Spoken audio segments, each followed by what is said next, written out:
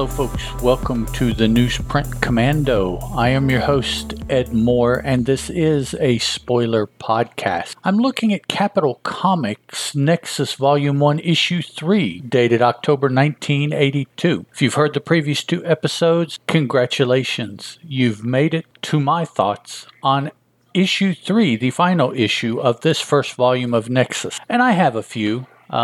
Not radically different from any comments any thoughts I've had from the previous two, but we'll see.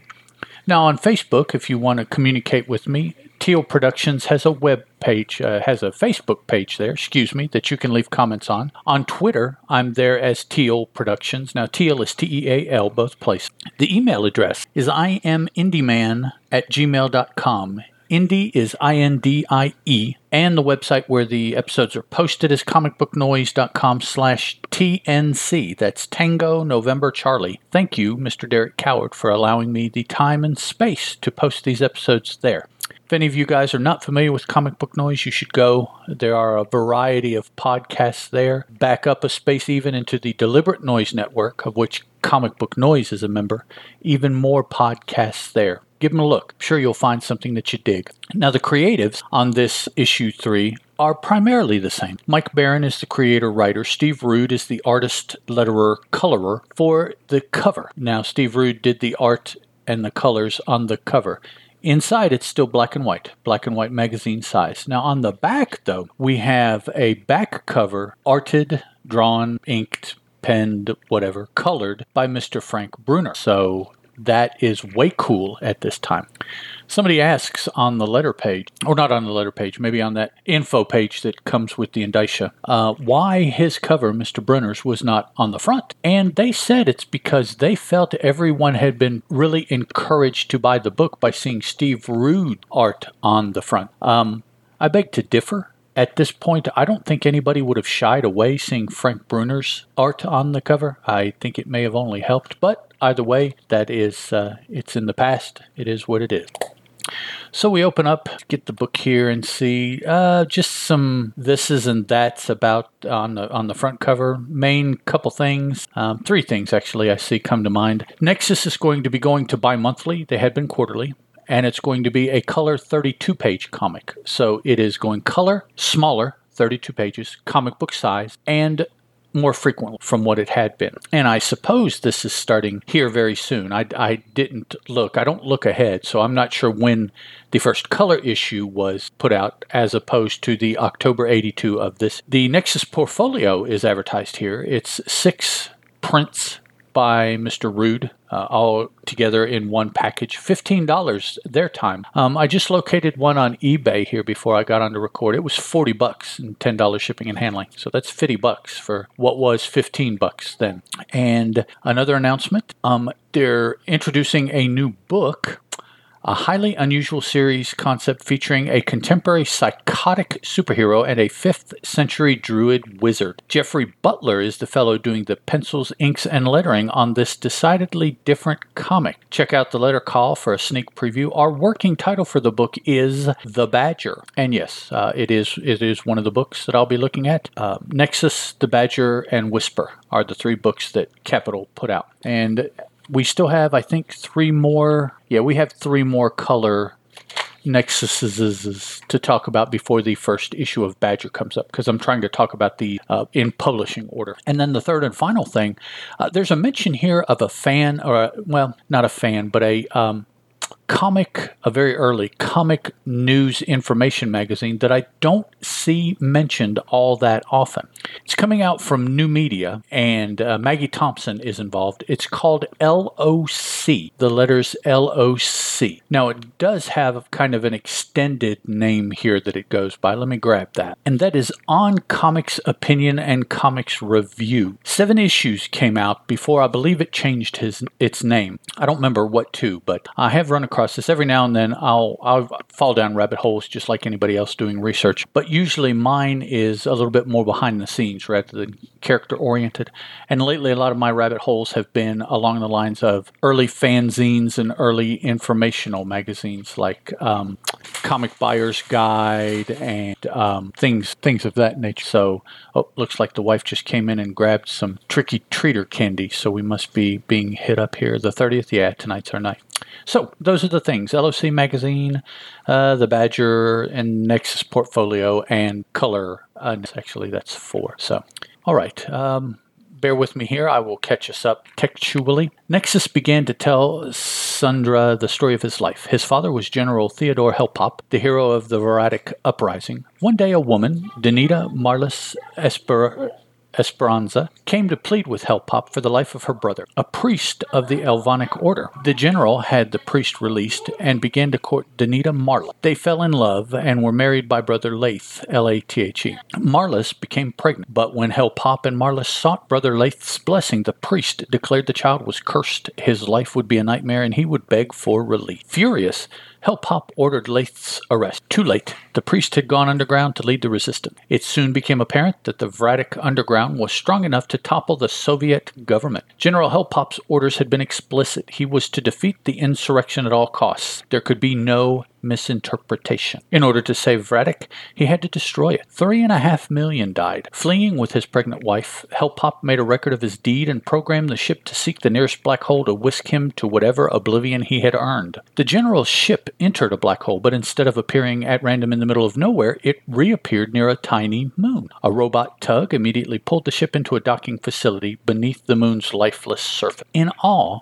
and terror, Helpop led his pregnant wife down the corridor, becoming the first humans to behold the complex and mysterious world of Ilum. Now, a couple quick things here. I didn't necessarily get or realize that Helpop was leader of a Soviet government or the Soviet government on another planet. I know it's 500 years from the present, which was 1981, but the concept of Earth having gone out, that wasn't necessarily even discussed, just that there were humans, and so I missed that. If I was supposed to have gotten that, I don't know. But the Veratic underground toppling the Soviet government. Now, there is an indication that his dad favors that style of government in this story, but I don't know. I guess that's just me being dense. And then the other thing, they did go into the black hole, but it was them that popped out and was taken by tug to the planet. I didn't get the connection that was them. I was trying to read more into it than that. But again, I guess that was just me being kind of dense. So there you go. That's me for the rest of the time that you listen to this podcast. Remember, I'm dense, so things, So now we open the actual story with Horatio sitting here talking to Sundra. He is just, or no, I'm sorry. This is the opening of Marlis and Horatio's dad, the general here. They've been walking around. They're looking, he tells her it's a paradise. We're saved as they're looking around. And she soon goes into labor. Dad finds an auto dock and helps her deliver. And the auto dock indicates that the son would benefit by being put in this hourglass-shaped tank that we've seen on and off since the very beginning. So apparently Horatio has more or less lived in there since birth, kind of an artificial womb. We see that he is reading 20th century files from Earth, and his mother is reading to him Sneetches by Dr. Seuss, which automatically puts me in mind of Jay and Silent Bob, Sneetches. They're a happy family, pictures here. You're going on through reading this, and here in this one panel are a couple creatures. He says they were his playmates, Alf, ALPH, and Beta. I told my mom and dad about them, but they didn't believe me. So the parents have never seen them. We see them. Are they there or imaginary? I don't know. What the imaginary child or a child's imaginary friends, I guess. When I was 5, Marlis wandered into one of the endless corridors. We searched for her week after week. She never came back. Now we had only each other. Even Alf and Beta had disappeared. 3 months later, my father found Marlis in a faraway section on one of the lower levels. She had gotten lost and starved to death. So that's what happened to his mom. After they had found the body, Alf and Beta came back, and they're consoling him and being his companion. His dad apparently doesn't recover quite as well and starts spending more and more time by himself, just staring off into space, no pun intended, literally space, through one of the portals here in this Eden planet that they have, Ilum. That sounded like I said island. Ilum. When he was 9, Horatio says he had his first attack that precipitated being put back in his own personal Bacta tank here, which Dad does. Pulls him out. He does fine. He learns and he grows. We just have several panels of time just going on here. He's playing some ping pong with Alf or Beta, with Alf.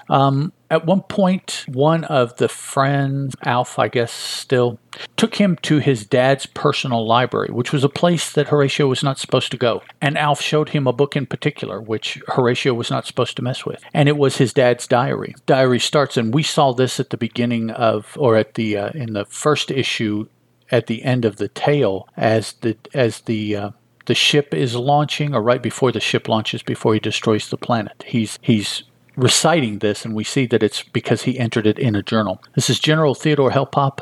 I leave this record not as an admission of guilt, but so that subsequent civilizations won't accuse me of trying to obfuscate my role. In order to save Vradek, I had to destroy it. My actions may seem abhorrent to many sentients, but I believed I had no choice. I believed I acted correctly, and most, if not all of that, was laid out for us back then. I don't believe I read that. Sorry. Could this broken down old man have done such a thing? Horatio is thinking. $3.5 million at the hands of his dad. Well, he throws himself even more into reading, which, I mean, we see now from the current population that they have found ways to do most living just not in the open air. We find here that there are lakes that they can go to, and in this issue later on, after he's telling the story, Horatio and Sundra go to some lake with some ruins and plants, and I mean a very idyllic kind of place inside this moon still.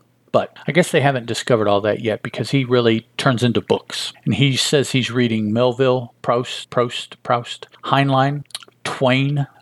Said a steamboat was as fantastic to me as a spacecraft. Kind of disappointed that there's no Tolkien there. That would be kind of cool, but 1981, I mean, and music, everything from Gregorian chants, which we know, to Plazz, P-L-A-Z-Z-Z-Z, which we show this individual, and it's a much more futuristic kind of drawing here. So apparently, when it comes to music, you can go into the future and do alien stuff, but when it comes to reading, you have to stay with 20th century Earth.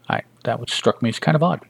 Since I drifted away from Alpha and Beta, I didn't trust them. For months, I read nothing but Gogol, Tolstoy, and Dostoevsky. That is a messed up trio for a young man to spend a lot of time reading, let me tell you. Personally, as an adult, I have spent some small amount of time reading all three of those, as well as some other of the late, what would that be? That'd be late 19th and early 20th century European thinkers. Because all through school, of course, we're exposed, well, so to speak, to American or English-speaking thinkers. A lot of the foreign-speaking thinkers we don't have too much exposure to unless you try, or you go through higher education and again, you take classes about those creators and whatnot. So, yeah, that's for a 9, if he is still 9 or 10 years old, to be spending a lot of time reading those guys. Yeah. So one day he's reading, it looks like Crime and Punishment, and his dad passes by, taps him on the shoulder and says, "Communism is glorious, my son. Glorious." Oh, wow. Okay. So he is full on Soviet communist, even still, his dad is. So, which is interesting given the way that Nexus is now. Which starts here. That night I had my first dream about Vradek, V-R-A-D-I-C. So I guess Vradek is a god, or is a high-level entity. I saw a priest of the Elvonic order. His name was Brother Lathe, L-A-T-H-E. That is his mom's brother. Our fates were intertwined. And we see images here of Brother Lathe yelling out, "This child is cursed, cursed, cursed!" And that final one, we get a close-up of his face, and it looks like he has fangs like a vampire, or a demon of some sort. Well, this precipitates some sort of physical attack on the boy. He just calls it an attack. He drags himself to the Bacta tank and immerses himself in it. In the morning, I felt unusually vigorous, almost electric, better than I had in months. He's working out here. Alpha and Beta appear, asking him, "Hey, have you given any more thought to that book of your dad's that we showed you?" It proved to be a bad question, because Horatio's like, "Yeah, I have thought about it. I don't believe you. I don't trust you. I think you left my mother. You could have saved her. You're cruel and heartless, false friends. It makes me angry, so angry I could." And he clutches, and you can just see the rage in him, and then he turns and he points his hand at him rather spatula-like, and in a E kind of thing, almost like they're screaming, they're surrounded by a nimbus of energy, and they disappear. They're incinerated, disintegrated, whatever. Horatio is looking. He did this with one hand, but he's looking, and we see energy nimbuses or smoke trailing off of both hands. Right after this, I guess, having heard some sort of commotion, his dad pokes his head into the workout room here where they're at and says, "Hello, son, how are you?" Which is typically all that he says whenever he interacts with his son since his mother died, the man's wife. "Hello, son, how are you?" That's all just about we ever see, except for communism is glorious. So, fine, Dad, just fine, Horatio says as he walks past. And don't forget, this is the issue that has the Flexi track in it, this being the first Flexi comic. It was 33 and a third RPMs. Evatone Sound Sheets out of Clearwater, Florida was the manufacturer of the record or record-like thing, whichever. And I said I was going to try to locate that, and I forgot. I'll do that after I get done recording, see if I can locate that in a digital format. And if I can, just for, whatever's in giggles, I'll play it and read and see how, So he continued having dreams, only now the dreams have turned to his dad. Down with the communist despot. Off-worlders, off-Vratic, death to hell pop. And then we have 45 minutes to evacuate the planet, and it's his dad's hand pointing at the destruct button. More and more, worse and worse dreams until finally he has another attack, manages to drag himself to his back to tank, and then one night, after that attack, he even dreams in the Bacta tank. So that's the first time that they have gotten that intent. I guess alluding to, or not alluding to, but because of the fact that he hasn't done what the dream indicates. So he is now having them almost waking while he's in this Bacta tank. So he gets out of the tank this time, goes down.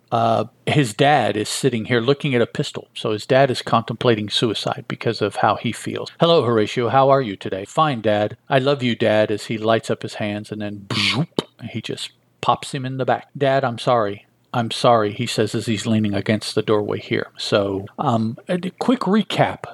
His dad is communist. The young man has been brought up in a communist environment. He spent his formative years reading in-depth fascist, socialist, communist literature. He kills his own father. He worships in a Christian-like manner of a deity of some other higher order that, from what I gather, feeds him missions to kill people who deserve to be killed. And this is a superhero comic book. Boy, that is a tough definition for superheroics to me. And I'm not saying that I disagree with any of that. I'm just trying to lay it out, what I have put together. And, you can think what you want to think. I'm certainly not indicating otherwise. I think it's kind of a stretch to think of him as a superhero. Perhaps over the next 80-plus-ish, things change a little bit for him. But I would have to think that he is more anti-heroic than a hero because let's compare him to the Punisher. Okay, a lot of people think the Punisher is not a good guy. He is an anti-hero. Well, there are few, I think, if any, people that you can point to in the entire publishing history of the Punisher that did not deserve to die the way that they're portrayed. So the Punisher is doing the human race a service, you could say. I don't necessarily think that makes him a superhero, which, he's considered. But I think it does perhaps make what he does heroic, because of the chances he takes and the amount of negative that he has immersed himself in and he absorbs on a daily basis and not turning. Now, there was the one time he turned into an angel. There was the one time he was like a Frankenstein monster. I'm not counting either one of those. And for those of you that are Marvel fans, you may know. Punisher fans, you do know. If you're not a Marvel fan, you may not know either of those references. So, if you're interested, check it out. 2 years passed before the attacks again drove me to the tank. So it's been 2 years since the last time he was told by Vratic or Vratic-like entity or whomever is doing this to kill someone. This time he is told to kill the manager on a planet called Thune. And of course that is the story that Dave told in the very first issue. The manager of Thune. That's where Dave comes. When I climbed out of the tank, the costume was waiting. I put it on. I knew what I had to do. This is the first time I've told anyone as we return to the present now, Horatio having told Sundra his origin story. So that's not bad to get the official origin story in the third issue of a book. Most times the creators are just chomping at the bit to show you how creative they are, and they tell you the origin in the first issue, and it's not necessarily necessary. Look at a character like, say, Wolverine. He was uber popular, and you did not know his origin, his early history, and that's what made him so popular. I think one of the worst things they ever did is allowed that to be told. Now, the defense is, but there's so much about the character we haven't told. It doesn't matter. That mystery is what keeps people coming back. Ask my buddy Chris Sheehan about the television show Moonlighting and how it changed when the main character, the two main protagonists, after years of TV sexual tension, finally fell in bed. What happened to the ratings, the show, so that is the kind of thing. The mystery is what keeps people going. You take away the mystery, and I don't know, maybe that applies to like life and marriages and all that real world stuff. I don't know, whatever. So we cut back to Horatio, and sorry about the wandering there. It's getting late and I'm getting kind of tired, so my mind is a little bit freer than normal. Horatio and Sundra here, wandering in their idyllic room on Ilum here. Nice stream, waterfall, verdant plants everywhere. Kind of a lack of animals, I have noticed. Everything is nice and there's lots of pretty plants, and I suppose if this were in color, they'd be very colorful and vibrant. No animals. No animals to hunt for food. No just generic animals. No insects to pollinate the flowers. Nothing animal other than the upright bipedal animal and plants. Now, there may be some algae and fungi and things like that, so you can argue with someone else whether or not those are animals. I don't really care how they're classified. I have a degree in biology from college. I studied animals. That, anything, if it was not called an animal, I was not interested in it. So if they were animals, they would be called animals, right? They wouldn't be called fungi or bacteria or plankton, so whatever. So they're thinking here what to do next. She's trying to console Horatio, and he, in just a classic line, you blame your father for your mother's death and yourself for your father's, and every night you return to that big surrogate womb, as Sundra is just peeling the onion here, right? And Horatio says, stop. Don't cheapen my grief with your bourgeois sloganeering. Bourgeois being a word I suspect from his communist readings and upbringing. Otherwise, I don't think you run into the bourgeois, that word, very often, except it was in a Madonna song back in the 80s, early to mid 80s. That typically is the only place I ever hear the word bourgeois. She says bourgeoisie. Normally that word isn't thrown around very often, even today. So, okay, I had no right to say that. But surely there's more to Horatio Help Pop than just going out and zapping the bad guy. Well, I have my work. Let me show you. And they go down, down, down, down. Several panels of going down to an archaeological dig. He says, my digs. I've been excavating for 5 years. These artifacts. A great civilization ruled here. Someday, I hope to unravel their secret. And here she finally is taking the opportunity. She takes one of the artifacts from him and sets it down. She says, you are a secret. I am a secret. Let us share our secret. She asks afterwards, maybe, or pre-coital. I don't know when this occurs. Is there anything I can do? He says, it's just that it's my first time. Oh, I guess he must have suffered from that thing that all men suffer from, right? According to the commercials. She says, you cannot fail with me, Horatio. You can only get better. Now, that's not a bad line to be reassuring. I got to admit, as a dude, that's okay. That was a pretty safe way to handle that particular issue. Or a non-issue, I guess, as Sundra is trying to turn it into, Friends were turning into complacent cattle. Have we forgotten the injustices that brought us here? Is trumpeting one Tyrone in a meeting of fellow insurrectionists, as we turn out here. He is upset because Nexus hasn't done what he feels needs to be done to right his personal wrongs, and he knows that there are other people that feel the same way. Now, this is a place that accepts refugees. That is what Nexus has chosen to do. He has never told them to tell me your wrongs and I will right them. Basically he has said, I know you have been wronged, come here and heal. So two very different things. But Tyrone is intent on the fact that killing the people that wronged him is what he needs to heal. And by golly, he's going to get it one way or another. He tells these fellow insurrectionists that there are weapons all over the place here. All we need to do is gather the weapons, get off planet with them, and we can go right our own wrong. Never have to get Nexus involved. Well, Nexus awakes after a night of fun with Sundra. Maybe he was able to finish. Maybe he wasn't. I can't really tell here. But he wakes up in a start. Yeah, I'm sorry. That was kind of uncalled for.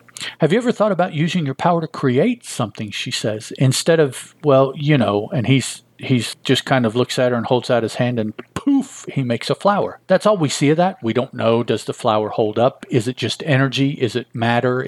We don't know.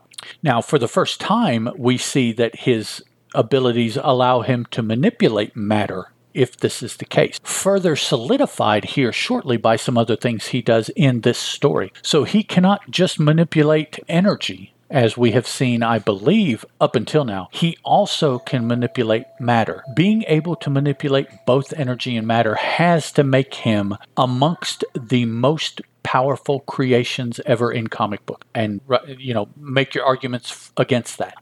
Those are the building blocks of reality. And if you can control those, you can control reality. So, okay, now, physically, he has shown that he is capable of being injured, feeling pain, all these other things. So perhaps those are weaknesses that he has. But as far as his power scale, I believe at this point now, it cannot be measured. It is up to him to determine how powerful he is. Oh, there's a thought. But anyways, so now Dave approaches Tyrone about having access to other areas of the moon island to collect these weapons he wants to collect. Well, Dave tells him, okay, yeah, we'll have to check with Nexus about that. But while you're here, I had an interesting thought.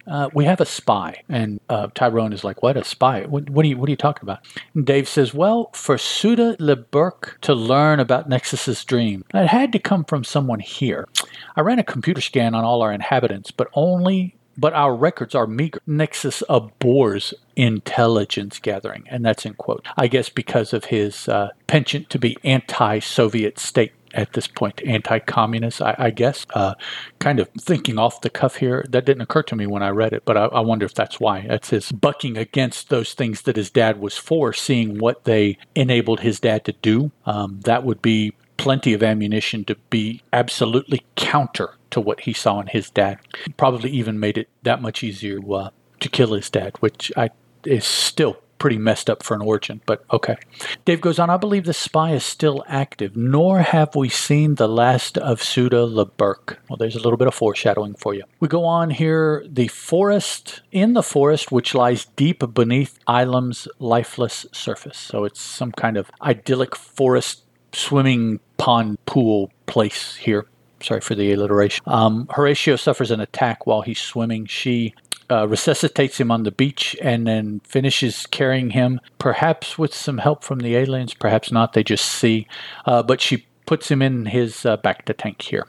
Afterwards, she is speaking to someone. I don't recognize this other female, talking about solar sailing and having to learn and doing it next week. And while she's talking, Horatio walks by her. Oh, her name is Jill. Horatio walks by her and Sundra says, Horatio, where are you going? And he just walks up to her and gives her a kiss. And he says, up on the roof, you've given me an idea. And she says, an idea? What kind of idea? As he's dragging her along. What's on the roof? Nothing. And he's about to open a door to the outside from a portal here at the top of the moon. She says, don't open that door. Stop. We'll die in the vacuum. He says, take my hand. Relax. I'll keep you warm. And he surrounds her and him in energy bubbles that allows him to breathe and talk and feel warm. He says, I extended my energy envelope to enclosure. Look at it. Utter desolation. No sign for hundreds of parsecs. No sign of life for hundreds of parsecs in any direction, but beautiful in its own.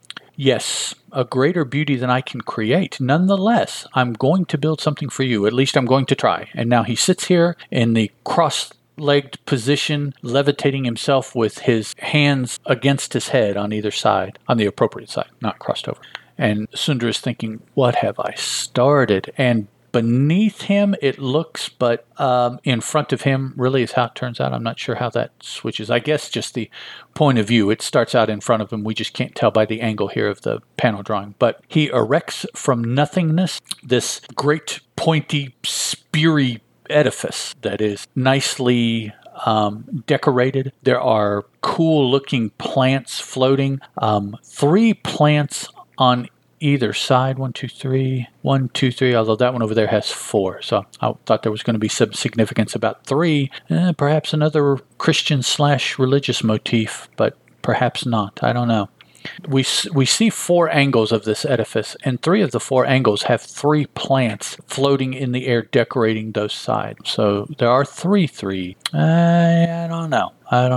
So he's erected this, and she is excited by it, and he says, wait, there's more, and then a beam of energy comes from in the air behind them and just absolutely obliterates this. And she looks, and he doesn't seem surprised. He might have been surprised by the destruction, but using his powers, he knows who it is before he turns around. He says who, but off in the background here we see a big ship, but in front of us in body armor is none other than Sutra LeBurk. He says, hello, four-flesher. Remember our deal? You stiffed me. Now I'm here to collect. And that's the end of chapter. Chapter 3 starts and they're talking. Talkie.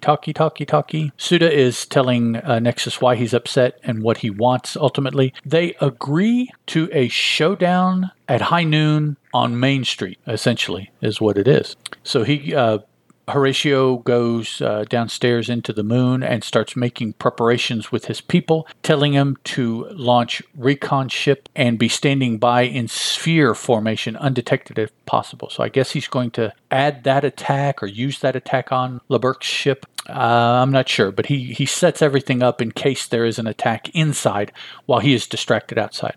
Tells everybody they take defensive positions and all that.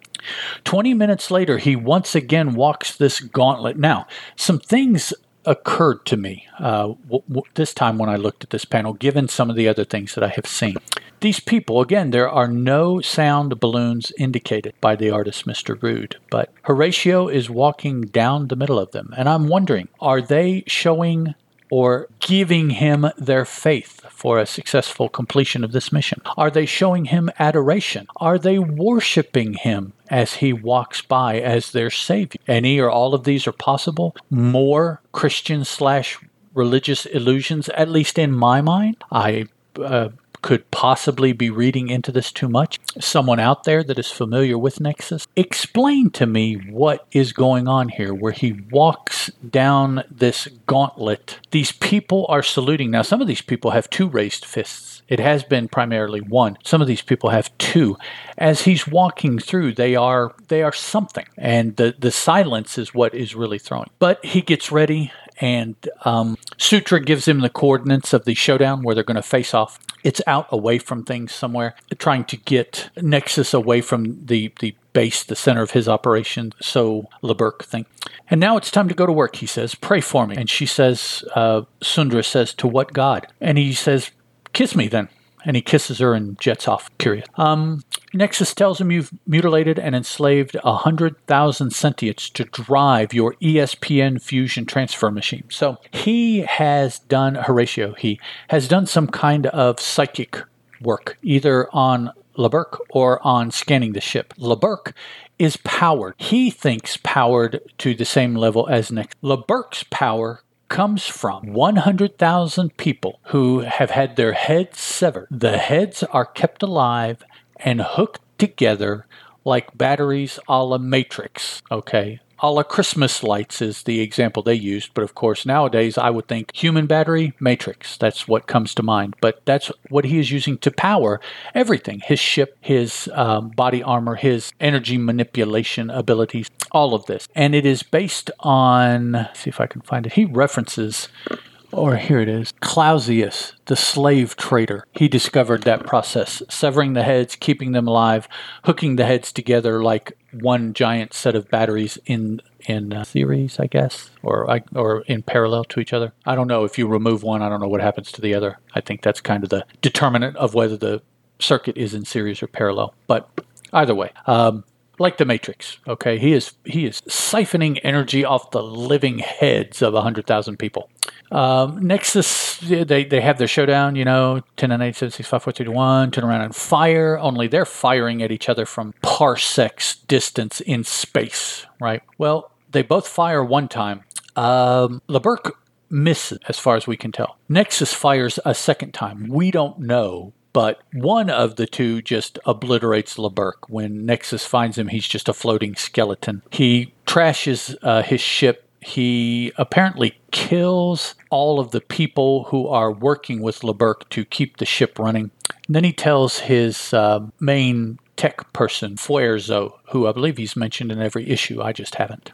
Send to transport medics and supplies, prepare the hospital for surgery, and make space for 100,000 new arrivals, heads only, on life support. And see that all non-essential personnel are cleared from the docking facility. This won't be pretty. So, pulling in the heads, but also the fact that 1, 2, 3, 4, 5, 6, he just went through and trashed 6 people. So that'll be ugly. Our final segment here, is at Earth Capital, the cohesive web. And we're told that the Centurions have confirmed our findings, Mr. President. 5 stars have simultaneously collapsed in far sector HB 99.599. They didn't even go nova, they just blinked out. We know of only one anomaly which could account for such a disaster, the costumed vigilante known as Nexus. So now the EarthGov, borrow a Legion word, I think, maybe. Legion of Superheroes, EarthGov, has decided Mrs. Imada, Ambassador Imada, is chosen to lead a delegation. You must reason with him if we can, and if we can't, well, there are alternatives, say the Earth President. To be continued, and we now know that this is going to be continued in a slightly different format, bi-monthly, 32-page full-color Nexus line. We do have a second story. It's the Tales of Dave, and Dave is walking around Ilum, sweeping for stray radio, particle, ESP, or gravity beam transition. And he is talking to Mesro. Now, Mesro's the little dude that Nexus came back with from the Lifer Mirrored mission that was writing graffiti on his ship that he took because he was going to be killed by firing squad, which I still don't understand. So this is... I like how they're rolling these little things like this together to make this this world more cohesive. But he wants to know what Dave is doing, and Dave wants him to be in school, so they compromise. Dave tells him a story. He said a young lad of Thune had embarked on his ritual crossings of the great desert. Then, on the northern horizon, the traveler's nightmare, a mirror monster. And the mirror monster is a bipedal creature, approximately this Thunian's same size, with very little features that mimics and mirrors everything it does. Dave tells us it's almost impossible to get by one of these bewildering creatures. The mirror monster, a non-sentient, is a wild form of reflex telepathy who automatically reads and counters the traveler's every move. A non-sentient, mild form of reflex telepathy. That just sounds freaking awesome. How creative is that? There was no communicating with the mute, uncomprehending creature. It was as if an imaginary line had been drawn between them. And in this panel, we see the Thunian running with the mirror monster running right next to him, separated by the same amount every time. Just like you see these things, usually you see videos of like a cat messing with itself in a mirror, or some comedian walking by a mirror doing some sort of weird physical movement that mimicked in the mirror. Yeah, all these kind of weird things. But that's what's going on here.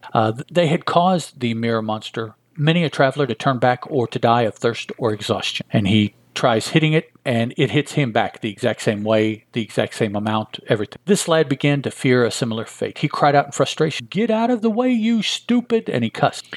The mirror monster seemed momentarily taken aback. It gave the lad an idea. Sound! And he yelled at the mirror monster. It didn't yell back. No good. The creature recovered too quickly.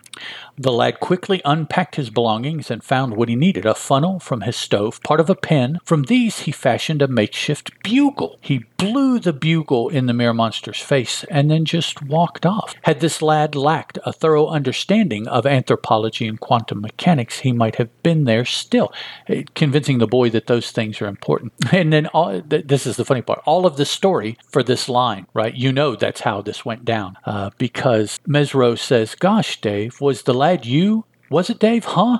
And Dave says, "Certainly not. It ill becomes one to toot one's own horn." So, I mean, come on. He had to come up with that line. He knew the line first, and he wanted to build a little parable, Mr. Barron, around that. That had to be what happened. Coming this fall, the Nexus portfolio, full-page ad, and then letters columns here. Letters pages did have some interesting things here in it. One here is Mike Barron discussing William Blake and the use of William Blake in issue was that issue 1? Issue 2? Issue 1, I believe. Excuse me. Another gentleman, Mr. T.M. Maple, is talking about an ad that he saw in the Comics Journal for Nexus, and names attached included Will Eisner, which we saw a letter from, Jim Shooter, Cat Ironwood, Dennis Kitchen, George Freeman, Bob Greenberger, who has a letter in this issue, and T.M. Maple. I don't know who T.M. Maple is. He goes on to talk about it. But this issue, though, has a letter from Mr. Jim Steranko and the aforementioned Mr. Greenberger and Jill Barron, who turns out to be Mike Barron's sister.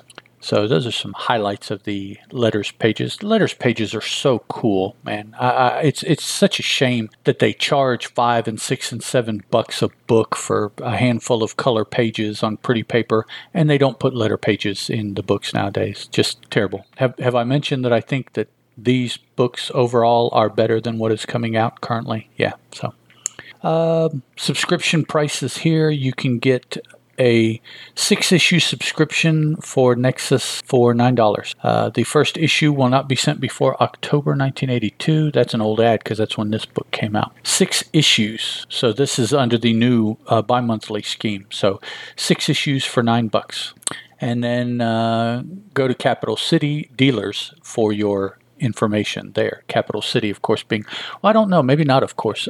Those of you that may not know this, Capital City was a distributor, much like Diamond is today. Once upon a time, in the way back, there were multiple distributors. There was not one that had a monopoly and could do whatever they wanted to the stores to their detriment, like there is today. They were spread out all over the country, and you could order whatever if they carried it from any of them. And Capital City was one of those. I did mention that Capital City was based in Wisconsin, so they're pretty centrally located. But yeah, they had life and have had up until this point as a distributor. And after they stopped producing comics, they continued that life for a short while. They eventually got boarded up, unfortunately. But so yeah, they're a distributor that got into making comics, much like Pacific. Pacific, we will find out when I get there. They're another organization with books that I want to talk about. Was a distributor and started producing comic books. Some comic books that were far-reaching. They initially produced comic books containing the Rocketeer, and they produced the first Gru comic books. So those are a couple long-lasting. The Rocketeer, not necessarily so much, but his creator. And Gru is Gru. I think most everybody is familiar with Gru. If you have bought comics anywhere in the last 35 to 40 years, you've seen Gru, Sergio Aragona. So those were from Pacific. Those are coming up in the not too distant future, hopefully. So, you know, there's a short history of comic distributors wanting a part of that publishing money. Capital found it not necessarily to their liking. Pacific did well when they did. They also, after a relatively short period, 3 or 4 years, I think, found that it was not to their liking either. So either a publisher or a distributor B, both. Okay, that's all for this episode. Next episode will be Nexus Volume 2, Issue 1. And once again, I didn't write down the cover date for that, so I apologize. Let me see if I can look it up quickly here. And here we go, tippity tap, tap, tippity tap. And Google Foo says that the Grand Comics database indicates May 1983 for that. This issue that we just talked about came out October 82. So May, June, July, August, September, October. 5 from 12 is 7. So 7 months later. Took them a little while, even though they knew what they were going to do. I wonder what the holdup was. Maybe we'll hear about that when I read the Indicia info page on that. But either way, May 1983 will be our next step in our capital journey. Nexus Volume 2, Issue Number 1 will be the target. Thanks a lot, guys, for hanging with me, listening to me, perhaps talking back with me about the first volume of Nexus till we start the next volume. Carry on, folk. Ciao.